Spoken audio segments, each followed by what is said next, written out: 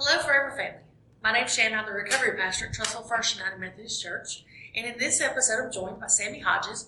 He's the pastor at Asheville United Methodist Church and Evergreen United Methodist Church. Hello. Today's topic is hope versus hopeless. And in those moments of being hopeless, feeling invisible. So we're going to take a stroll down through the story of the prodigal son. But before we get started, would you like to pray us in? Absolutely. Heavenly Father, we trust you in all areas of life.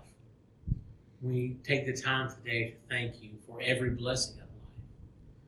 We thank you for those unseen things, those times where we weren't sure how a situation was going to work out. And then your mighty hand moved, and we were able to meet that need was able to be met, or that problem was able to be rectified. Father, we pray tonight that as we talk about hope versus hopelessness, we talk about this feeling of being invisible, needing to feel like we need to make ourselves known. We pray, Lord, that you help us realize that you are the one that we need to make known in the world. And that, Father, you are important. And that each and every person that hears this and sees this, that they're important to you. In your precious holy name we pray. Amen. Amen. So we're going to be looking at Luke 15, and I've listed verse 11 through 32. Luke chapter 15, verses 11 through 32. Yes. And do you want me to read or do you want to read? Go ahead. This is Jesus telling a parable. And he said there was a man who had 2 sons, and the younger of them said to his father, "Father, give me the share of property that is coming to me." And he divided his property between them. Not many days later, the younger son gathered all he had and took a journey into a far country. And there he squandered his poverty in recklessness. And when he had spent everything, a severe famine arose in that country, and he began to be in need. So he went and hired himself out to one of the citizens of that country, who sent him to his fields to feed pigs. And he was longing to be fed with the pods that the pigs ate, and no one gave him anything. But when he came to himself, he said, "How many of my father's hired servants have more than enough bread, but I perish here with hunger? I will arise and go to my father, and I will say to him, 'Father, I have sinned against heaven and before you. I am no longer worthy to be called your son. Treat me as one of your hired servants.' And he arose and came to his father. But while he was still a long way off, his father saw him and felt compassion, and ran and embraced him and kissed him. And the son said to him, 'Father, I have sinned against heaven and before you, and am no longer worthy to be called your son.' But the father said to his servants, 'Bring quickly the best robe and put it on him, and put a ring on his hand and shoes on his feet, and bring the fattened calf, and I will kill it, and let us celebrate and eat. For this my son was dead and is alive again. He was lost and is found.' And they began to celebrate." That's through 24. Okay, so let's start breaking down the parable of the prodigal son. So, the young son squandered his inheritance, left the comforts of his father's home, set out to feed his flesh thorn. He isolated himself, and in today's time, we would say this is where relapse was set into motion. So then there's the place where he sought his pleasure, and he found pain. The physical pleasure could not fulfill spiritually what he was looking for, and he finds himself doing something he never thought he would do. How many times has somebody in recovery said, "I never thought I would have done fill in the blank"? Oh, yeah. And then, feeling defeated, he returns home, looking for forgiveness, and his arrogance was humbled. So let's break this down as modern day. Man, so many things come to mind when I think about the story of the prodigal son. I think we can talk about the prodigal son's failures and mistakes, because we've all been there. We've all been this person. We could talk about many aspects of the fact that he took for granted everything that he had. But the biggest thing was he felt like to make it in life that he was going to have to leave his parents and his family. One of the things that makes me think about is maybe not so much that he was just trying to make it. Maybe there was things he wanted to indulge himself in and do that he felt like he couldn't do in front of his parents. Right. A good rule of thumb. One of the things my dad used to tell me was, if you wouldn't want to take your mom there, don't take your date there. Right. And if you wouldn't want God to walk in with you, don't go. Just don't go. Yeah. And so oftentimes we will pull away from people because we know we're doing wrong, or we know we want to do wrong. And the only way we can do that is to get ourselves away. And that sort of becomes a cycle. It does. And I think that's where hopelessness comes in. Being hopeless comes in is because we get caught in this and we say, oh no, here I'm doing it again. I told myself I wouldn't do this anymore. Yeah. I told myself I wouldn't act this way or do this thing or whatever the thing is. And it becomes a sort of a cycle in our lives. This young man went out, did this what the Bible refers to as riotous living. Yes. He did whatever he wanted to do. He squandered his money and squandered everything he had.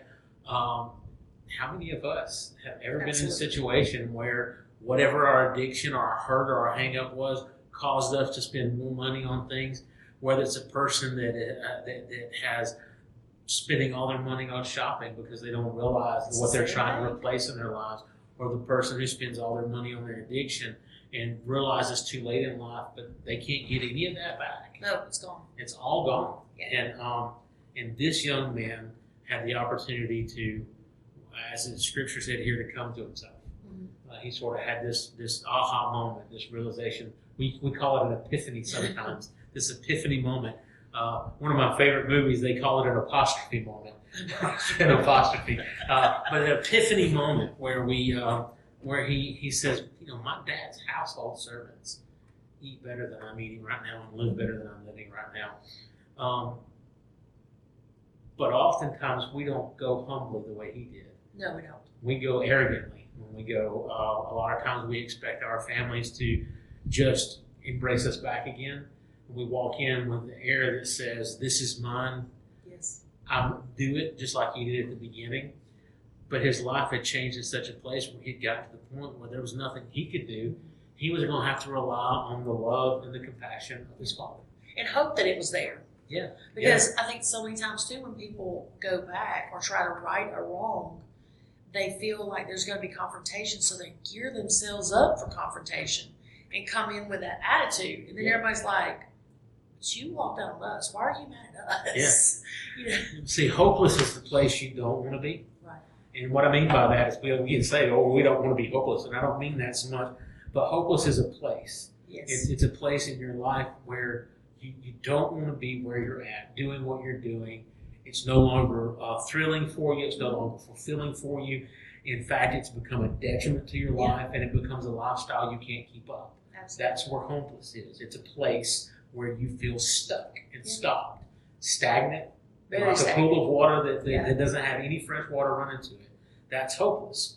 Hope is a destination. Right. It's something you can see off in the distance and say, I wish I could get there. Yeah, because you see a path.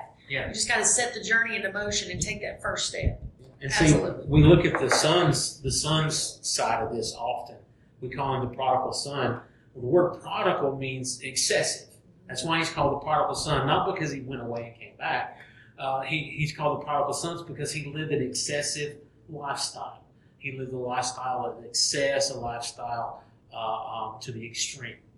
But we often forget about the father's side of this because the father's love was more excessive, absolutely, and more abundant, yes, more and greater than anything that son had done. So if you could imagine, there's the son living in hopelessness, hoping, looking at hope, and here's the father really not sure his son's ever going to come back. Because we know this is a type and shadow of God or a comparison to God, but this is a real person who's thinking, my son's gone, I've lost him.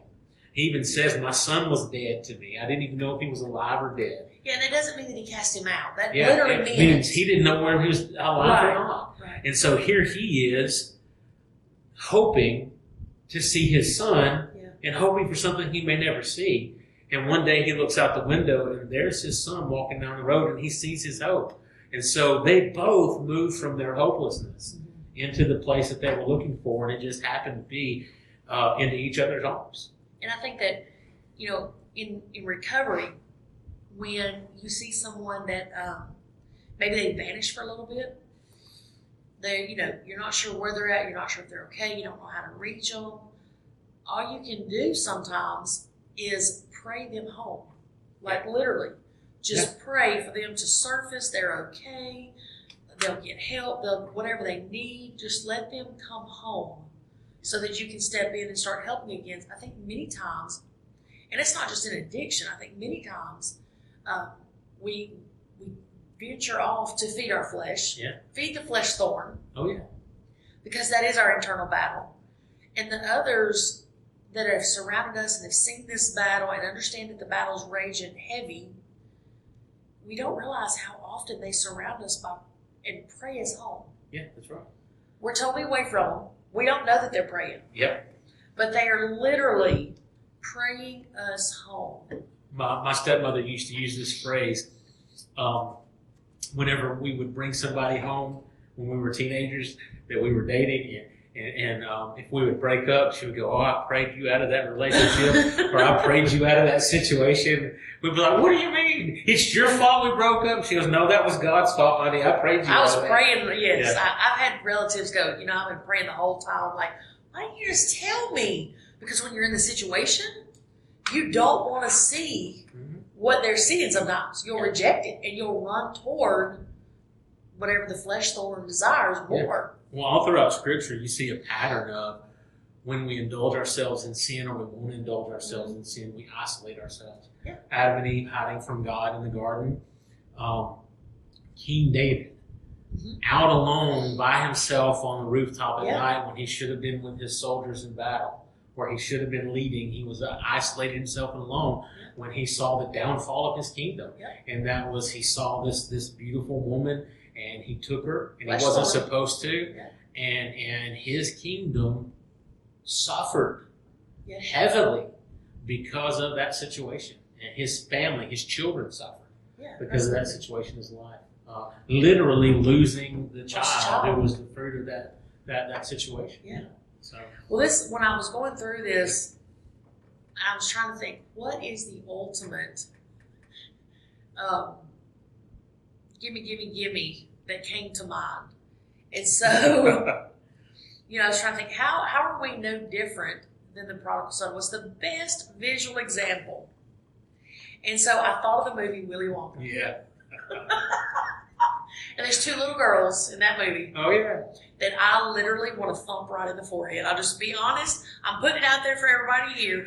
Yeah. I would so thump them right in the middle of their forehead and walk off. Those are two that made me thankful I don't have children sometimes. Yeah. See kids like that. So we have the first one. Yeah. That there was the goose that laid the golden egg. Yeah, yeah. She said, I want it now. Yeah, Veruca Salt. Give it to me now, Daddy. Yes. That's her. Yeah, I want it now. And she would kick and scream, and everybody's like, what in the world? She even would tell her dad that he doesn't love her. Yes. Yeah, yeah. You don't want me to have anything nice, Daddy. Yeah. And she has the ultimate plush everything. Oh, she's wealthy. Yeah, Dad's got everything. Yeah. Just the example of the same guy here, the prodigal son. Yeah, I want what's mine. And then there's the other girl, Violet Beauregard. Yeah. The greediness of eating the blueberry pie thing, and all of a sudden the chewing gum. She gets to the blueberry pie, and she blows up into a blueberry. You're gonna have to roll her off. But it's so funny when the first girl, she goes into this room, and is it where there were geese laying golden eggs. Okay, that's what it was. Yeah. And she ends up, they have a place where they weigh the eggs. That's it, yes. And when she lands on that, she's the bad egg. And they drop her down the hole where the bad eggs go. Yeah. Yeah. Talk about exactly this very thing. I'm so thankful that God does not have a scale that He stands us on to see if we're a bad egg. Well, if you'll notice the things those two have in common, the chewing gum that ends up tasting like a full dinner with blueberries at the end. And the idea of wanting that golden egg and wanting it now, wanting that goose, it's the physical pleasure Yeah. will never spiritually fulfill us. Yeah. And so this man had lived his life in physical pleasure, realizing that at the end of the day, all he had to fill himself with was what the pigs would eat. The way we'd say it now would be dog scraps. Yeah. But in this day and age, one of the most horrible things for a person who is Jewish to do would be to eat with pigs, or to raise pigs, or even to be caught raising or helping make pigs full. Yeah. It was a bad thing for them. And so here he is being told pigs are dirty in his religion, and God says for them not to do that. And they think this is the most awful thing, and here he is. Basically, he's down to nothing in their world. That's the example. That is all the food he's got is to eat from their food. He finds himself doing something he never thought he would do before. And what's funny about that, or not what's funny, what's interesting about that is we get that same way because we will allow ourselves to get to a place where we will take actions that just we thought were never in us to do, and not in a good way. Yeah. We will see ourselves partaking in things and going to places that we never thought we would be. We never thought we would stoop that low or do those horrible things. Absolutely. And I know in the jail ministry, there's so many times that ladies would share their testimonies, and it would always be a family member that they took something from. Yeah. And it's a beloved family member that trusted them wholeheartedly. Yeah. And they would just sit and cry, like, I can't believe I would do that. Right. What would make me do that? Flesh thorn. Yeah. In that moment of self-fulfillment, you forget everything else. You do. You detach emotionally from humanity almost. And it gets to a place too where you don't even think about getting caught. No, you're just chasing. You're just trying to get that again. You're just Yeah. chasing. And when you get there, it doesn't matter who's around, No. what's happening. You will do everything you can, and those are the things that you think to yourself, I never thought I would do Right. this later. Absolutely. And just like the father in the story, I'm so thankful that God doesn't love us based on our performance. Oh yeah. Meaning setting us up on that egg scale, because I don't know about y'all, but I think I would completely fall through. Oh, yeah, all of us. Yeah, We're told in Scripture that none of us measure up. right, We're all bad eggs. right. But it's because of Jesus, and it's because of the excessive love of God. The lavish is what the word prodigal means, lavish love. We're also told in the book of 3 John, I believe it is, to look and see what great love the Father has lavished upon us because we are His children. And that's the only reason that He does it, not because we've done something worthy of love, but because we're His. Yeah, absolutely. Yeah. And I'm so thankful that no matter how many times that we, as a cliche, return to the pig trough, Oh yeah. God doesn't stop loving us. And no matter how many times we hurt someone or someone hurts us, God doesn't love us any different. He loves us all. We're all His children. There's the continuation of that story is that while they're celebrating this return of the son, his brother comes along. Yes. And he's very, very unhappy that his brother's back. Yes. That's another obstacle we face sometimes on a road to recovery, is facing those family members that are angry with us because of things we have done in the past. And really, he honestly at this point is acting like a spoiled brat, just as much as his brother did. Some people say, well, he's justified. No, he's not. No. He's not justified. And he says, what's going on here, Dad? You never killed a fatted calf for me. You never invited all my friends to come over and have a party. And he looked at his son and he said, I like to think that he probably went, I'm going to smack you right in the forehead. but he looked at his son and he said, you've always been with me. Yeah. Everything that I have has always been yours. If you wanted that calf, all you had to do, go get it. Yeah. But come with me now and celebrate, because your brother was dead and now he's alive. He was lost and now he's found. And so we have to remember that even when our families sometimes will have that look or that feeling, that this outlook or feeling that this brother had, that we have a God and we have a church family, we have a CR family that looks at us the same way the Father looked at his Son.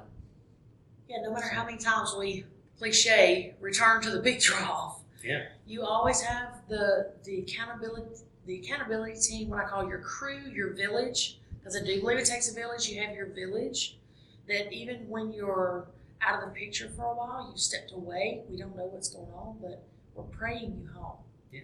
We're absolutely praying for you, God, to protect you and guide you and give you clarity and discernment in whatever situation you're in, so that you can see where the enemy is playing you. You can see where God is sending you angels to guide you home. I can't tell you how many times I've had people come back and say, this one lady or this one guy kept coming into my life, and I kept sidestepping them, and finally I just talked to them. Yeah, that's how God works. You were talking about the idea of praying somebody home. I like to think that dad went out every day and looked out his door. Absolutely. Looking for that boy to come home. Wanting and earning. I remember when I first became a youth pastor, one of our very first outings, less than 2 miles from the church. We're talking just around the corner, probably not even a mile from the church. We went to another church and had a youth event where we did these human videos and stuff like that. This was years ago. I think this was right after or right before Linda and I got married. And 2 of the girls that never really went anywhere in the youth group with us, they came to church, but they weren't involved, decided they wanted to be involved and wanted to go with us. And so, of course, we said yes. Yeah, absolutely. And at that time, foolishly, we didn't have permission slips. Yeah. And so, so they go with us, and we all go up there. And while we're doing human videos up front, and I'm speaking, these girls had arranged to meet a guy they came out the basement of the church, of that church, and went out and got in a car with him and ran away from home with this guy. Oh no! And so the parents said to me, "We think she may be going to come back to your house." One of the girls, because they couldn't find her with the guy that she was supposed to have been with. And neither of the parents blamed us, because they said that this was a situation that they had done this before. Yeah. And I remember when they told me, "We think she might come to your house." So it was definitely after Lynn and I got married, because I was there at the house in Warrior, and I would get up and I would look out the window every couple of hours just to see if maybe she might stand out on her porch, or maybe I might meet her there. And we even drove around the neighborhood where we thought she might be looking for a little while. And I like to think that's what this dad did. Yeah, absolutely. I like to think that's what we do when we try to pray somebody home, is we're constantly standing at the door looking. Notice also, no names are given here. Right. And I like the idea that no names are given here, because that's any of us and all of us. Mm-hmm. Because at one point in our life, we're going to be in all those situations. And I think too, if there were names involved, this story would turn into, well, that person. Mm-hmm. Then starts the finger pointing, and that's where everything breaks down. All communication, I think, breaks down. Yeah, and it's for all of us, because at some point we're going to be that parent or that person who our husband or wife even, who's longing for that other person's life to be different. We're going to be that person longing for our life to be different. Or we're going to be the person going, "Why did they get this?" Yeah, we could be in any part of this. I mean, not to make it sound bad. I mean, but it may be that, not calling anybody a pig or anything, but if you may be in a situation where you're giving food to somebody and you're not really sure the situation of what's going on, but you know you're being led by the Spirit to feed them.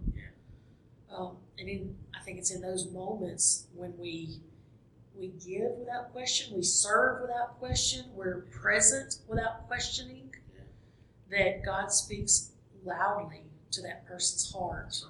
Because you're doing something and you have no motive. Yeah. Even the person that hired him to work was prolonging, or not say prolonging, but allowing for an opportunity for him to be different in life, for change to come, absolutely, for hope to come. Earlier I said that hopeless is a place that you are and you don't want to be, and that hope is a destination. We have to remember that hope is also a person. Absolutely. And a real person. And that's where our hope is found. Yeah, and that's in Jesus Christ. Yes. Yeah, because without Jesus in our lives, and the power that comes from knowing Jesus It doesn't mean we're going to be perfect, because none of us are or ever will be perfect in this life. But what it does mean is that because we know Him, we are saved by faith through grace. Not anything we did or could have done, and God loves us regardless. Regardless of how many times we want to turn the picture off. That's right. Literally. Yeah.